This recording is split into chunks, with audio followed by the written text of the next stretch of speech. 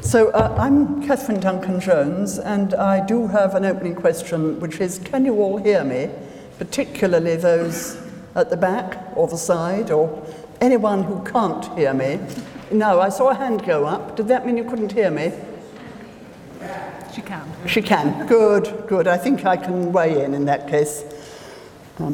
So you'll see up on the screen there are two definitions of the word fool, and those are particularly the second one is going to be most relevant this afternoon, but the first is also relevant. So here goes. In early modern England, the world in which we all live was often imagined not as a patch of ground or as a huge globe, but as something like what I'm standing on now, a platform stage on which each human being must, for a limited time, perform his or her part, comic, tragic, or both. Sir Walter Raleigh, an Oriel man, summed up this idea neatly in the final lines of his best-known poem, in which he compares the life of man to a performance of a play. Thus much we playing to our latest rest, only we die in earnest, that's no jest. And an unhappy character in a long poem by Sir Philip Sidney, a Christchurch man, complains that we human beings are all, like players, placed to fill a filthy stage, where change of thoughts one fool to other shows, and all but jests, save only sorrow's rage. Whatever other parts we may play in the course of our lives, all of us have at one time or another played the fool in the first few months of our life, possibly longer. In Shakespeare's tragedy King Lear, the king, now half mad, reflects on the fact that every human being's first utterance is a cry. When we are born, we cry that we are come to this great stage of fools. Or, minus the theatrical metaphor, a modern version of this truism is, there's one born every minute, i.e. another human being who is, by definition, a fool. As adults, we may like to believe that we have outgrown the innate folly of infancy and youth. But for certain individuals in earlier times, foolery was not merely a state of being, but a whole way of life and a means of living. But very few professional fools enjoyed secure, lifelong employment as fools. One who did was the single most successful fool in 16th century England, Will Somers, who was in the service of Henry VIII. You see him with Henry VIII, I think, here, from 1535. Somers continued as a court fool in the retinues of Edward VI and Mary Tudor, and extraordinarily even lived long enough to attend the coronation of Elizabeth I in 1559. Somers, however, appears to have been a fool natural or simpleton rather than an artful performer. He was a fool in the OED sense 1A of the two I had up on the screen earlier. There's no evidence that Somers ever made a living in any way other than by closely attending on a Tudor monarch. This was extremely unusual. Most 16th century fools, even the most brilliant ones, needed to earn money from some other professional skill, craft, or trade, quite apart from their expertise in making people laugh. There were three fools who were important to Shakespeare. They were Richard Tarleton, William Kemp, and Robert Armin. Each of these three had distinctive skills that enabled him to make some sort of living quite apart from his comic gifts. Each had what would now be called a day job, or even several day jobs.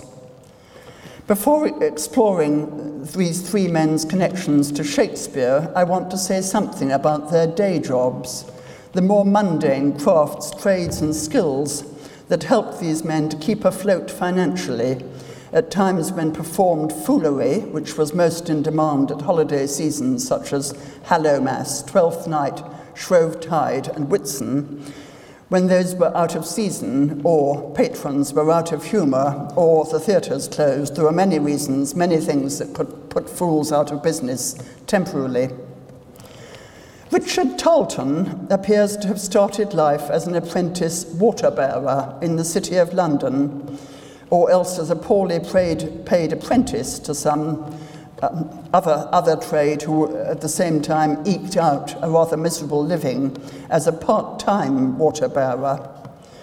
There's a recent history of water bearers which shows that among the many specialised trades, they have just been recognised, I think, as City of London company number, as it were, 210. I mean, only very recently has the status of people who supply water to the city been recognised.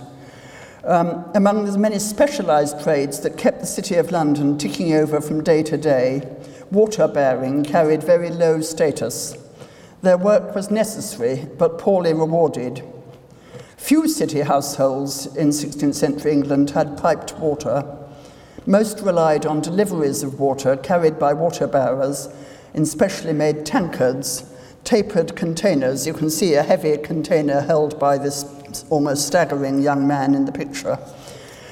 Tapered containers with stoppers, each of which held a minimum of 6 gallons of water, sometimes I think 8 or 10, so extremely heavy to carry through the uneven and dirty streets of London. The water had been drawn free of charge from one of London's public conduits or water fountains, with 2 particularly large and elaborately decorated fountains in Cornhill. The usual payment for delivery of a single tankard full of water was just 1 penny, so it's pretty modest. You have to make a lot of journeys to make any kind of decent living. Water bearing was ideally a job for a young, fit man with a strong back and shoulders, and plenty of physical stamina for frequent journeys to the water conduits for refills, followed by porterage of the full tankard, preferably without spilling any, to the customer's house. The single image that we have of Richard Tarleton suggests that he was physically well suited to this work, being solidly built and broad-shouldered.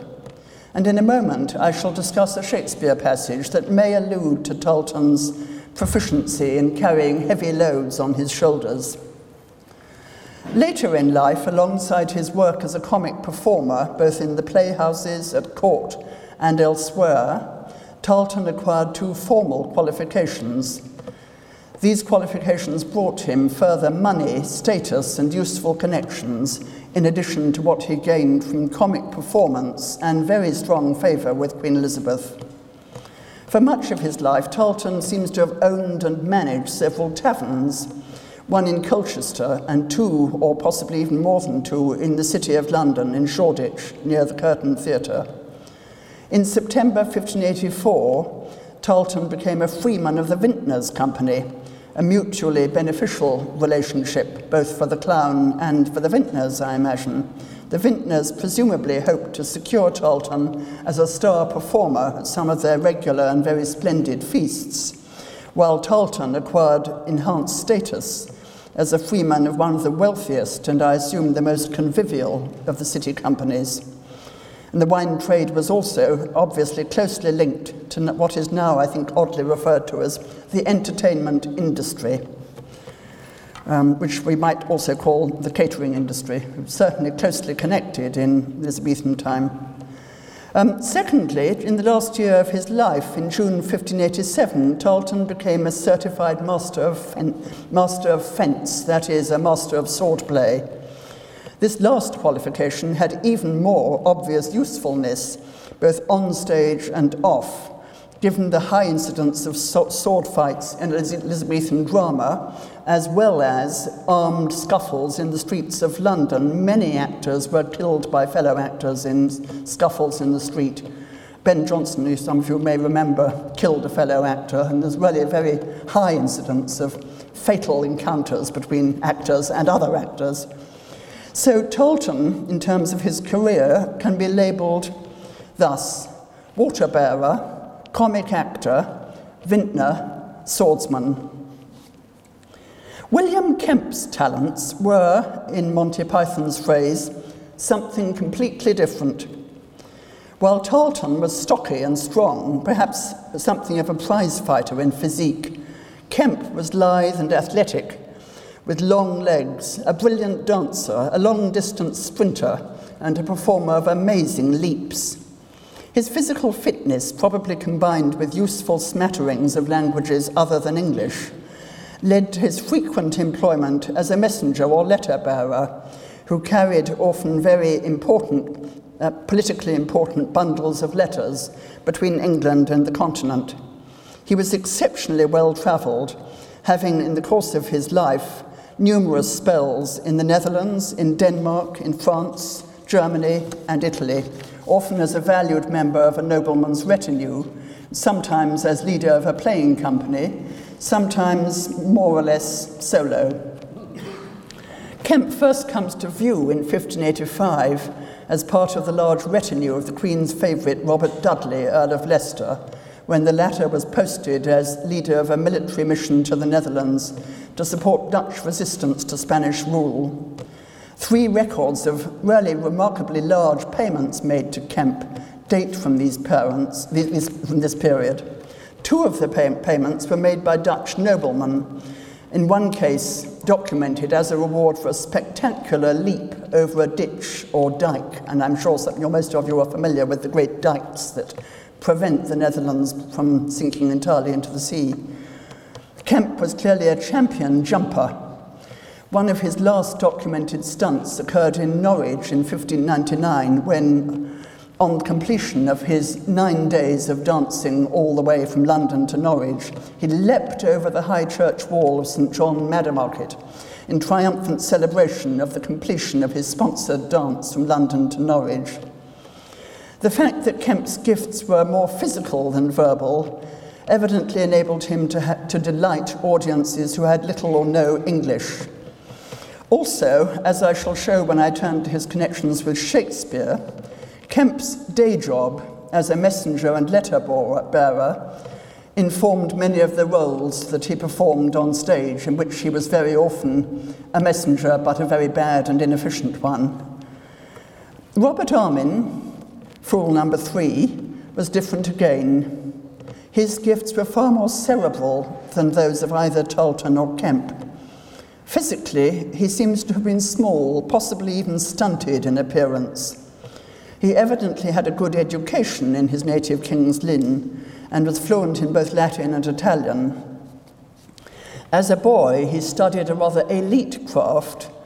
I think his apprenticeship was paid for by his father, who was a wealthy tailor from King's Lynn, a rather elite craft that was potentially extremely profitable. Aged 18, he was apprenticed to a leading London goldsmith, who was master of the Queen's Mint at the Tower of London. This highly specialised craft required an apprenticeship of a full 11 years, rather than the normal 7. However, some years before he completed this service, Armin had got to know Richard Tarleton, who allegedly nominated the boy as his heir, saying, "Thou shalt enjoy my clown suit after me."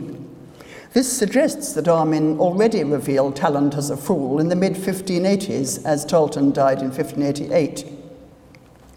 After experience with various other playing companies, Armin joined Shakespeare's company, the Lord Chamberlain's Men, sometime in 1599 to 1600.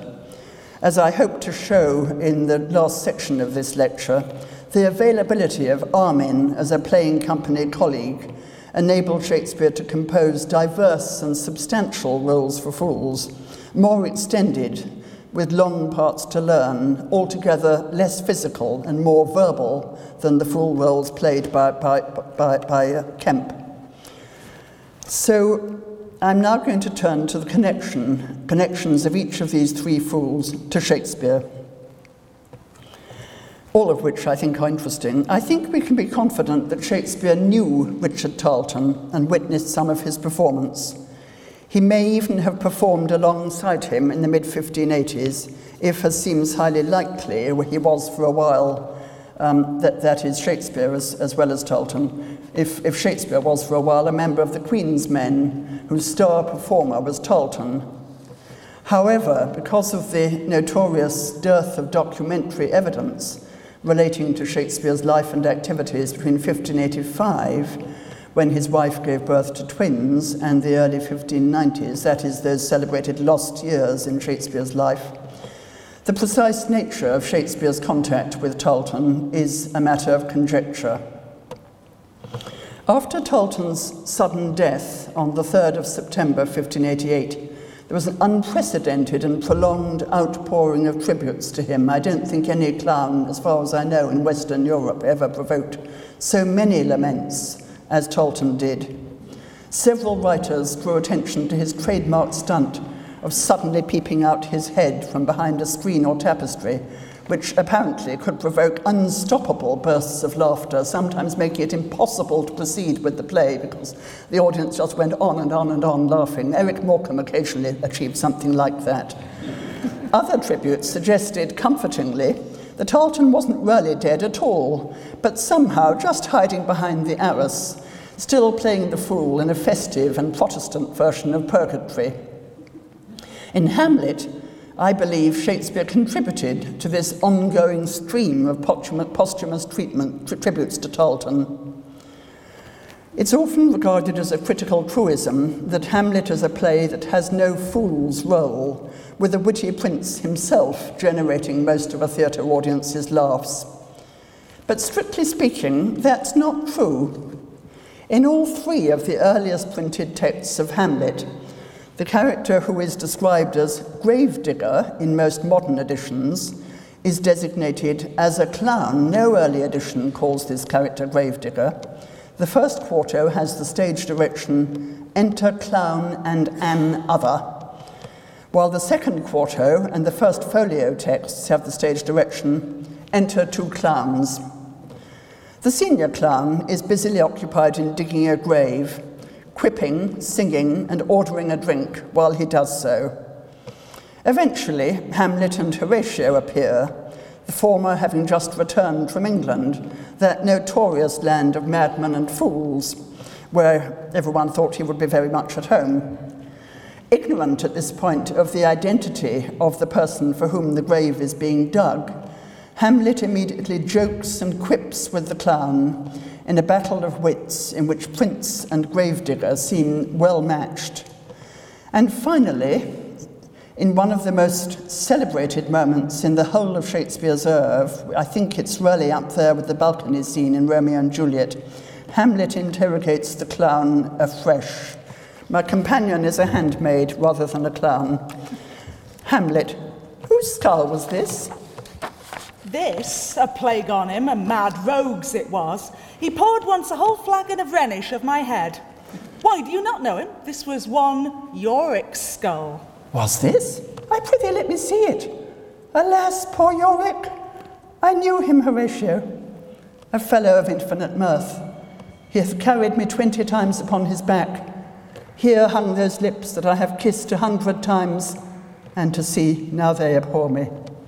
Where's your jests now, Yorick? Your flashes of merriment? Now go to my lady's chamber, and bid her paint herself an inch thick. To this she must come, Yorick. Here, I believe, we can see Robert Armin as the clown, sharing with Richard Burbage, who was undoubtedly the first performer of Hamlet, with Richard Burbage as Hamlet, their recollections of the now long-dead Tolton, in a grim reenactment of Tolton's trademark stunt of suddenly peeping out his head. The jester's skull is raised up from below for the whole theatre audience to see. The clown's recollection of the moment when, perhaps you'd say it again, handmaid? He poured once a whole flagon of Rhenish on my head. Suggests a festive parody of baptism in which the food and wine merchant Tolton christened the younger, smaller fool as his chosen heir. And Hamlet's more detailed recollections of poor Yorick or Yorick can also be seen as alluding to Tolton's specific gifts. His strong, broad shoulders are here evoked as having carried the young prince 20 times, that is, on many occasions, too many to enumerate precisely, on his broad back. Hamlet's direction, "Go to my lady's chamber," glances at Tarleton's exceptional gift for entertaining well-born ladies from the Queen downwards. On at least one occasion, she asked for him to be taken away because she was laughing so much. It doesn't actually say she was wetting herself, but it almost implies it. He was so good at making women laugh. And the name Yorick, iterated 4 times in the Q1 text and further underlined in its rhyme with thick, let her paint herself an inch thick, seems to me to glance at your Rick Tarleton. Obviously, the brilliance of this famous scene entirely transcends any personal allusions that may have been discerned by the play's earliest audiences. We've all, I imagine, seen performances of Hamlet, in which this longish scene, usually placed immediately after the interval, has been notably powerful in its progress in leisurely stages from relaxed, chatty comedy and backchat towards intense emotions and finally extreme violence, physical violence, when Hamlet finally learns that the grave has been dug for Ophelia, leaps into it and tries to fight with Laertes. The fact that Burbage leapt into the grave is also on record as having happened in early performances. It doesn't always happen now. For those fortunate early audiences, I believe the passage quoted also functioned as a specific tribute to the dead Tarleton.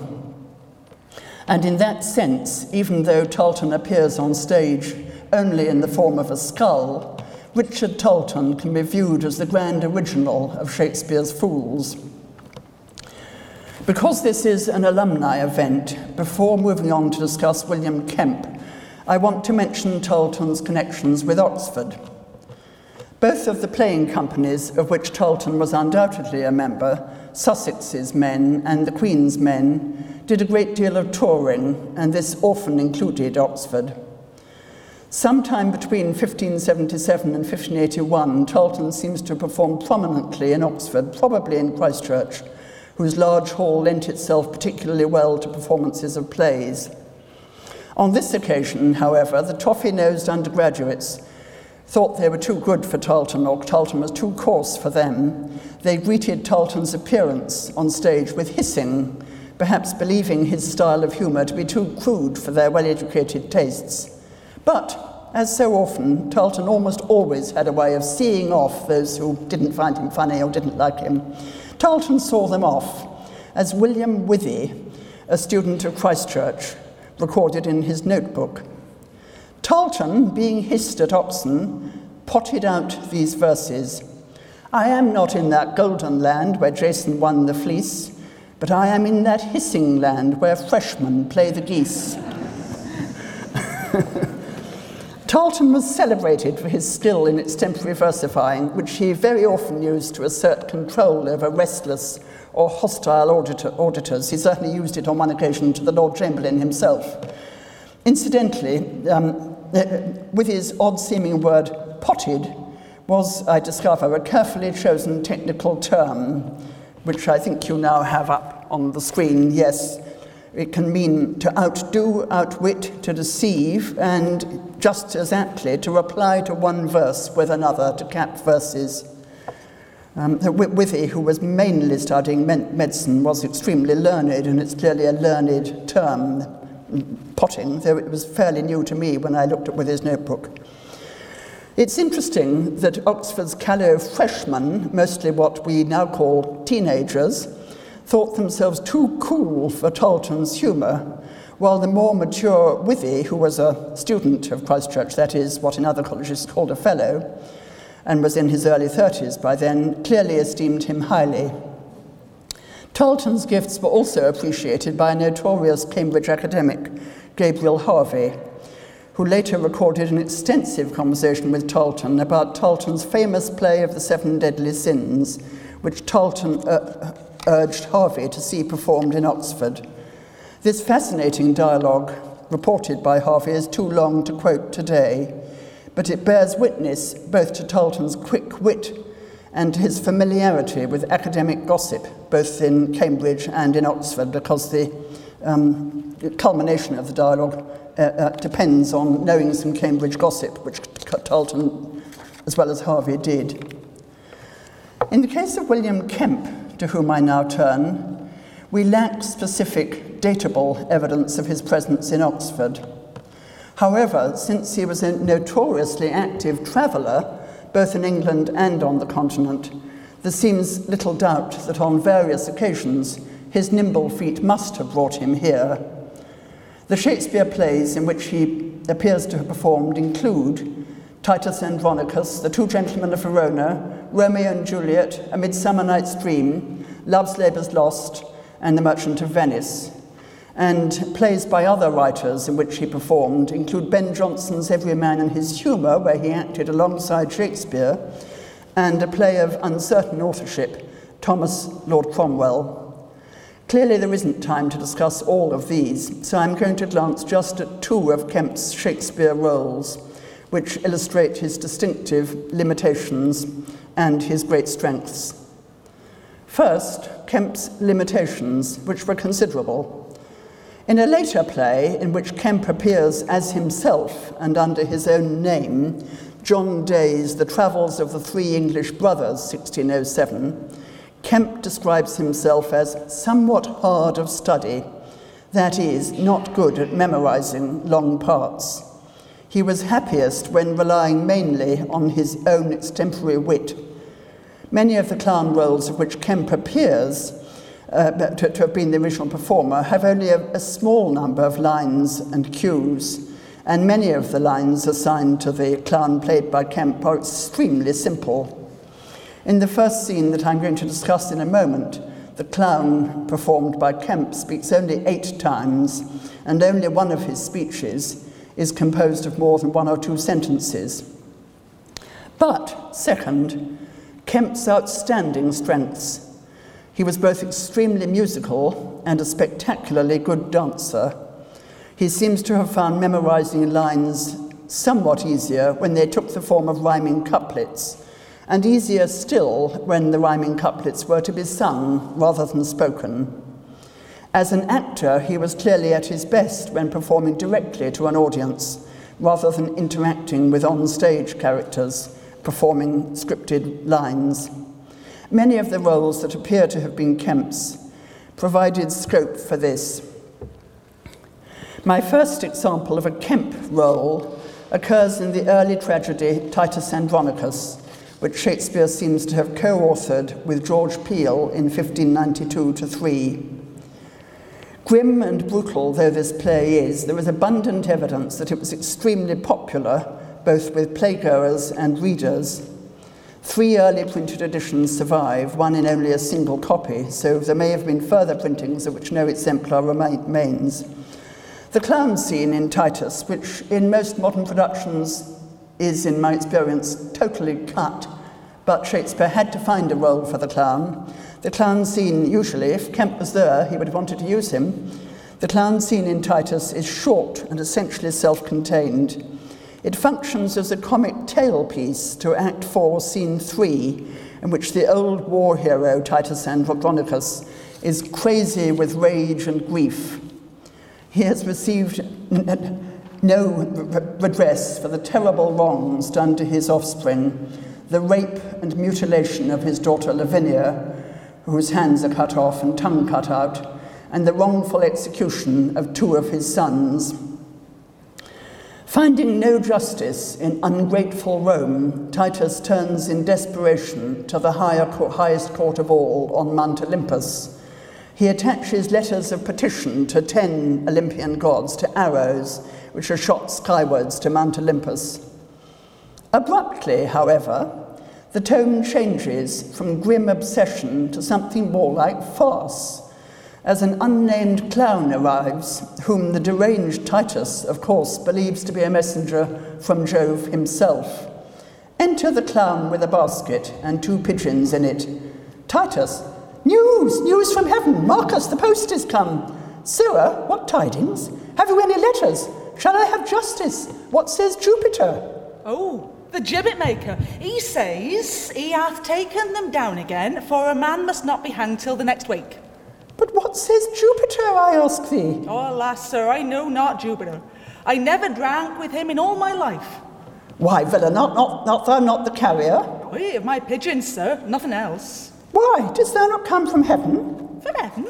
Alas, sir, I never came there. God forbid I should be so bold to press to heaven in my young days. Why, I'm going with my pigeons to the tribunal plebs to take up a matter of a brawl betwixt my uncle and one of the emperor's men. This unnamed, that's about half of the scene. There aren't very many clown lines, but such as they are, as you've heard, they're very good. This unnamed and rustic-seeming clown has apparently never even heard of the great god Jupiter, mishearing the name as Gibbiter, or maker of gibbets and gallows, and assuming that the man Titus mentions must be one of his own familiar drinking companions. The whole scene, which is a bit too long to quote in full, completely changes the tone of the play, providing a theatre audience, when it is included, as I believe it should be, with just a few minutes of welcome comic relief before they encounter yet more horrors, cannibalism and other things, and long anguished speeches in the final act of Titus Andronicus. However, in contrast to two other clown scenes that I'm about to discuss, the Titus scene doesn't seem to offer any scope for singing or dancing, which were, of course, Kemp's forte. The play I now want to examine is Romeo and Juliet. This, too, of course, was hugely popular with Shakespeare's contemporaries, and in very sharp contrast to Titus Andronicus, I think one can say it's still extremely popular today. Once again, Kemp's role is that of a messenger. His essential incompetence as such is both a source of humour and a key factor in the advancement of the narrative. Old Capulet gives Peter, described simply as clown in early texts, the job of delivering invitations to a feast at his house. As Peter can't read very well, he ends up asking Romeo to read out all the names of the invited guests to whom his letters are meant to be delivered. As a result of this, Romeo and his friends learn about the Capulet feast and decide to gatecrash it, disguised as maskers. That gatecrashing, in turn, leads, as we all know, to Romeo's first meeting with Juliet. But here, as in other scenes in which the clown appears, the lines assigned to Peter are mostly short and to the point. However, I believe that his role in relation to the play's entertainment value was pivotal. At the Capulet feast, the short stage direction, music plays and they dance, is clearly the trigger for some elaborate dancing, originally both choreographed and led by Kemp, whose expertise here was outstanding. Old Capulet and his cousin converse during some of the dance, but not necessarily throughout, and the scope in those 5 words, music plays and they dance, for a pretty elaborate display of dancing, probably of a festive character, such as a galliard, possibly even several festive dances, perhaps lasting as long as 4 or 5 minutes. After all, this feast is supposed to celebrate Juliet's imminent betrothal to Paris. Here is Kemp's jig, which may have been the kind of music that was played.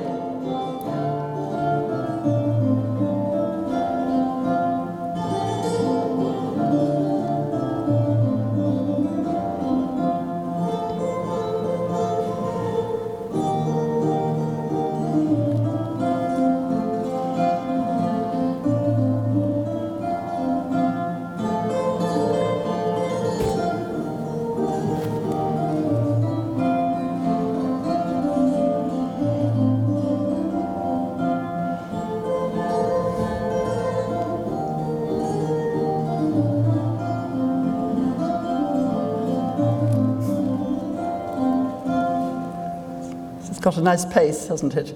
In the next scene in which Peter appears, accompanying the nurse on her visit to Romeo, he speaks only twice. This is another example of Kemp being happier with not too many lines to learn. First, just to construe something the nurse says in a typically bawdy manner, and then later, when she's trying to get him to get her back home, to utter the single word, "anon." Since Kemp was undoubtedly the original performer here, since at 2 points in early printings of the play, the speech heading Will or Will Kemp appears in place of Peter or serving man, we may wonder why he was given so little to do. However, in addition to what I assume to be his leading role as both choreographer and lead dancer at Capulet's house, he makes a major appearance, often I think again played down in modern productions of Romeo and Juliet. He makes a major appearance in Act 4, Scene 5. This is the tragic scene that opens with the nurse finding Juliet apparently dead in her bed. Peter and 3 instrumentalists have been hired to perform festive music for the morning of Juliet's wedding day, which is, of course, no longer wanted. Faith, we may put up our pipes and be gone, say Kemp's colleagues rather miserably. They're not going to get paid either. The music originally called for is very aptly a dance tune called Heartsease, whose title speaks of the broken heart's need for consolation. There are both words and a tune surviving for Heartsease. But despite the grim and unexpected news of Juliet's death, Peter / Will Kemp is absolutely determined that some music should be played.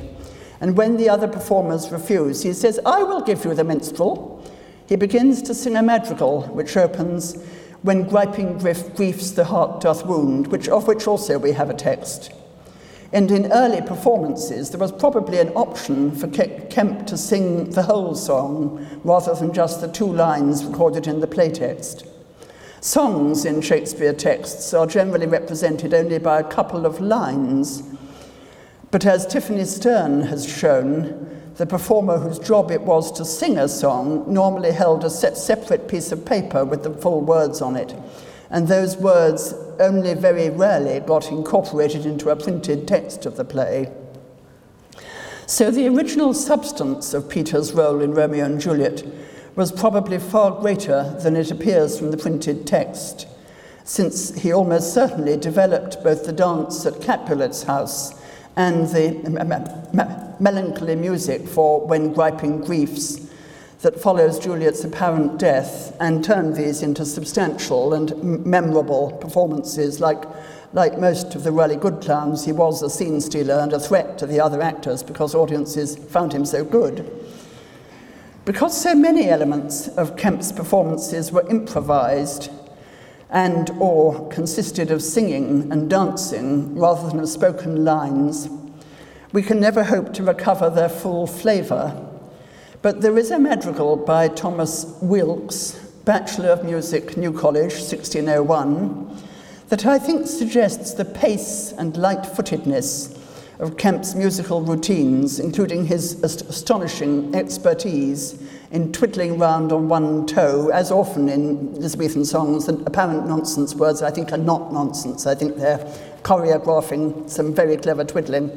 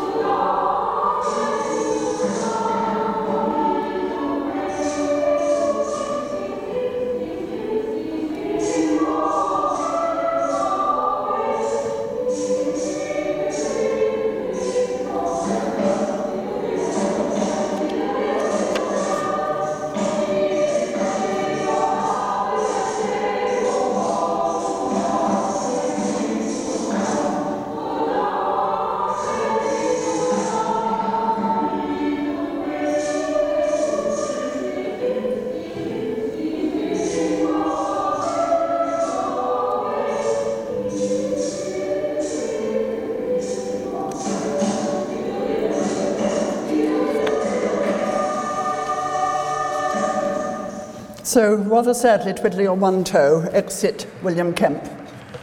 As for Robert Armin, I've already touched on his gift for quick-witted dialogue when I discussed the grave-digging scene in Hamlet. It was highly apt to have Armin play this role, since Richard Tarleton himself made Armin his adopted son to succeed him. According to the narrative account in Tarleton's Jests, Tarleton first encountered Armin, being then a wag or young boy, when he was running an errand for his goldsmith master to a tavern in Gracechurch Street, of which Tarleton was the landlord. The boy had chalked up some extemporary verses on a wainscot, to which Tarleton immediately chalked up, with this skill in instant versification, chalked up this response: "A wag thou art, none can prevent thee. Let me divine as I am, so in time thou'lt be the Sam. My adopted son therefore be, to enjoy my clown suit after me." Not wonderful metre, but quite good just off the cuff. Young Armin immediately became devoted to Tarleton and studied his performances closely for several years, until at last, some time after Tarleton's death, private practice brought him, that is Armin, to present playing, and at this hour he performs the same, where at the Globe in Bankside men may see him. Tarleton's Jests seems to have been first printed in 1600, when the Globe Theatre was new and Armin was a new clown in the company, and belongs to the time when Kemp had left the Chamberlain's Men in order to perform semi-independently, both at home and abroad. So the passage quoted, where at the Globe in Bankside men may see him, you'll buy a little book of jokes and you say, it says, and for more of this, go to the Globe and see it properly. It was extremely topical when it first appeared, functioning as a useful advertisement for the fun that could be currently enjoyed at the Globe Theatre. Though Armin may indeed have been Tarleton's theatrical heir, he was actually a very different kind of performer. He closely approximated to what we might now classify as a professional actor, rather than a free spirit or loose cannon, as Tarleton had been. Armin was able to memorize substantial parts, whether in verse or prose, and he had a positively donnish gift, which we see in the Hamlet scene, a donnish gift for relentless quibbling and disputation. It seems likely that he could put on different voices and accents, and it's quite certain that he could sing. In short, he was versatile and well able to render the whole gamut of fool types, from simpletons to clever dicks.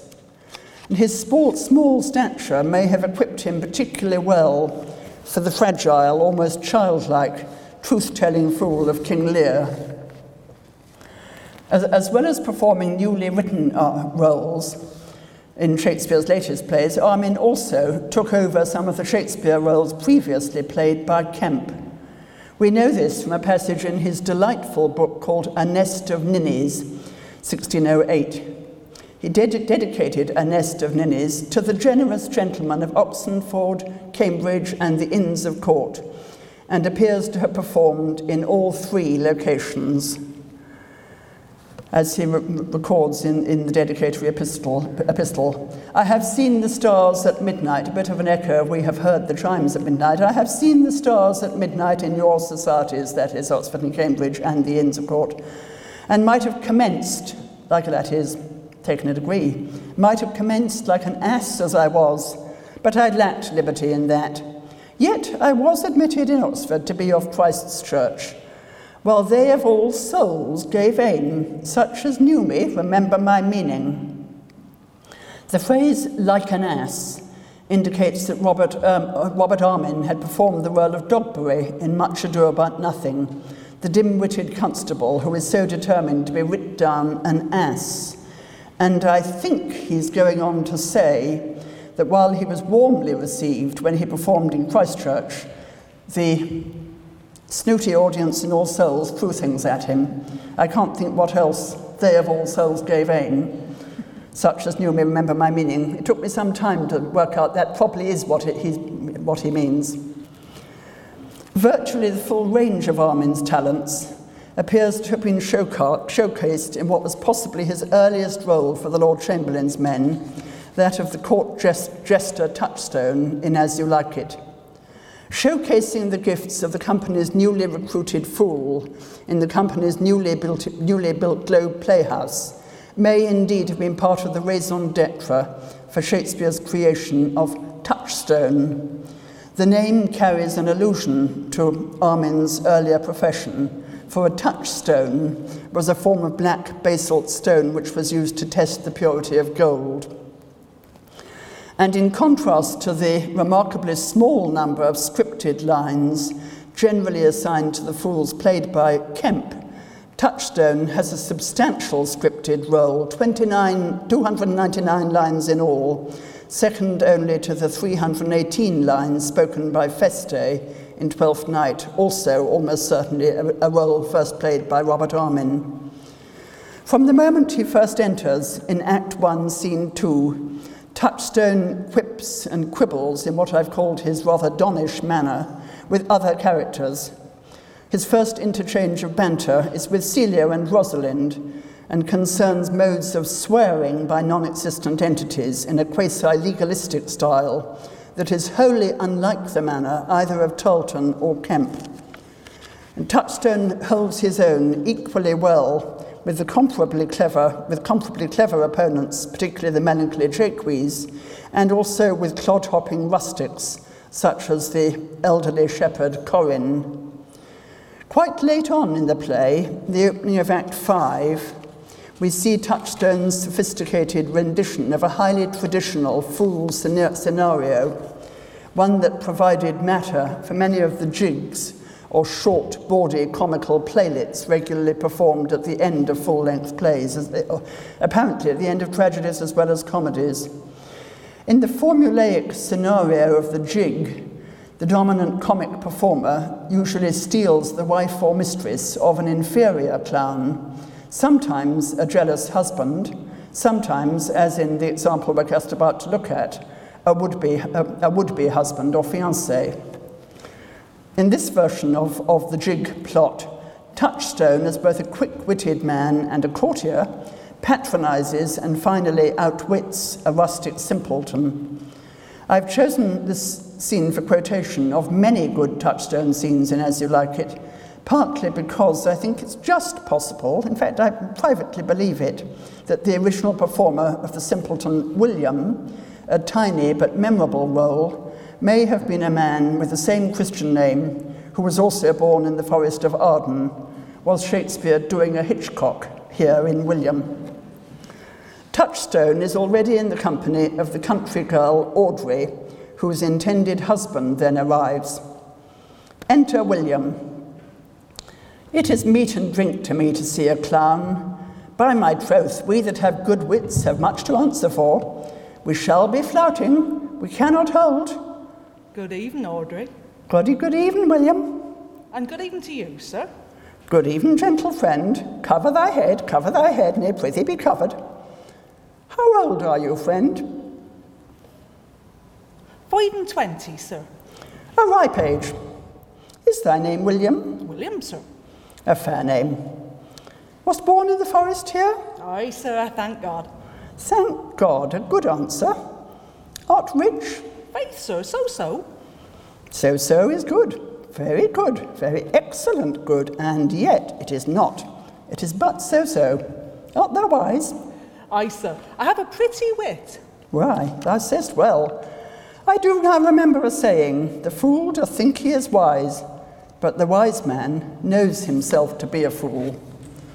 By the end of this scene, as I'm sure you all remember, Touchstone has totally crushed and terrified the innocuous and unlearned William, who departs with a sad little line, would you like to do it? God rest you, merry sir. Leaving Touchstone triumphantly in the possession of Audrey. And perhaps it's time for me to exit likewise. Touchstone's typically clever remark that the wise man knows himself to be a fool takes us back to the point with which I opened. To be born human is to be born a fool. But only a small number of foolish humans, such as Touchstone, and indeed his creator, William Shakespeare, not only freely acknowledge their own folly, but are talented enough to make a good deal of money out of it. And now we see the lovely Thomas King as Touchstone.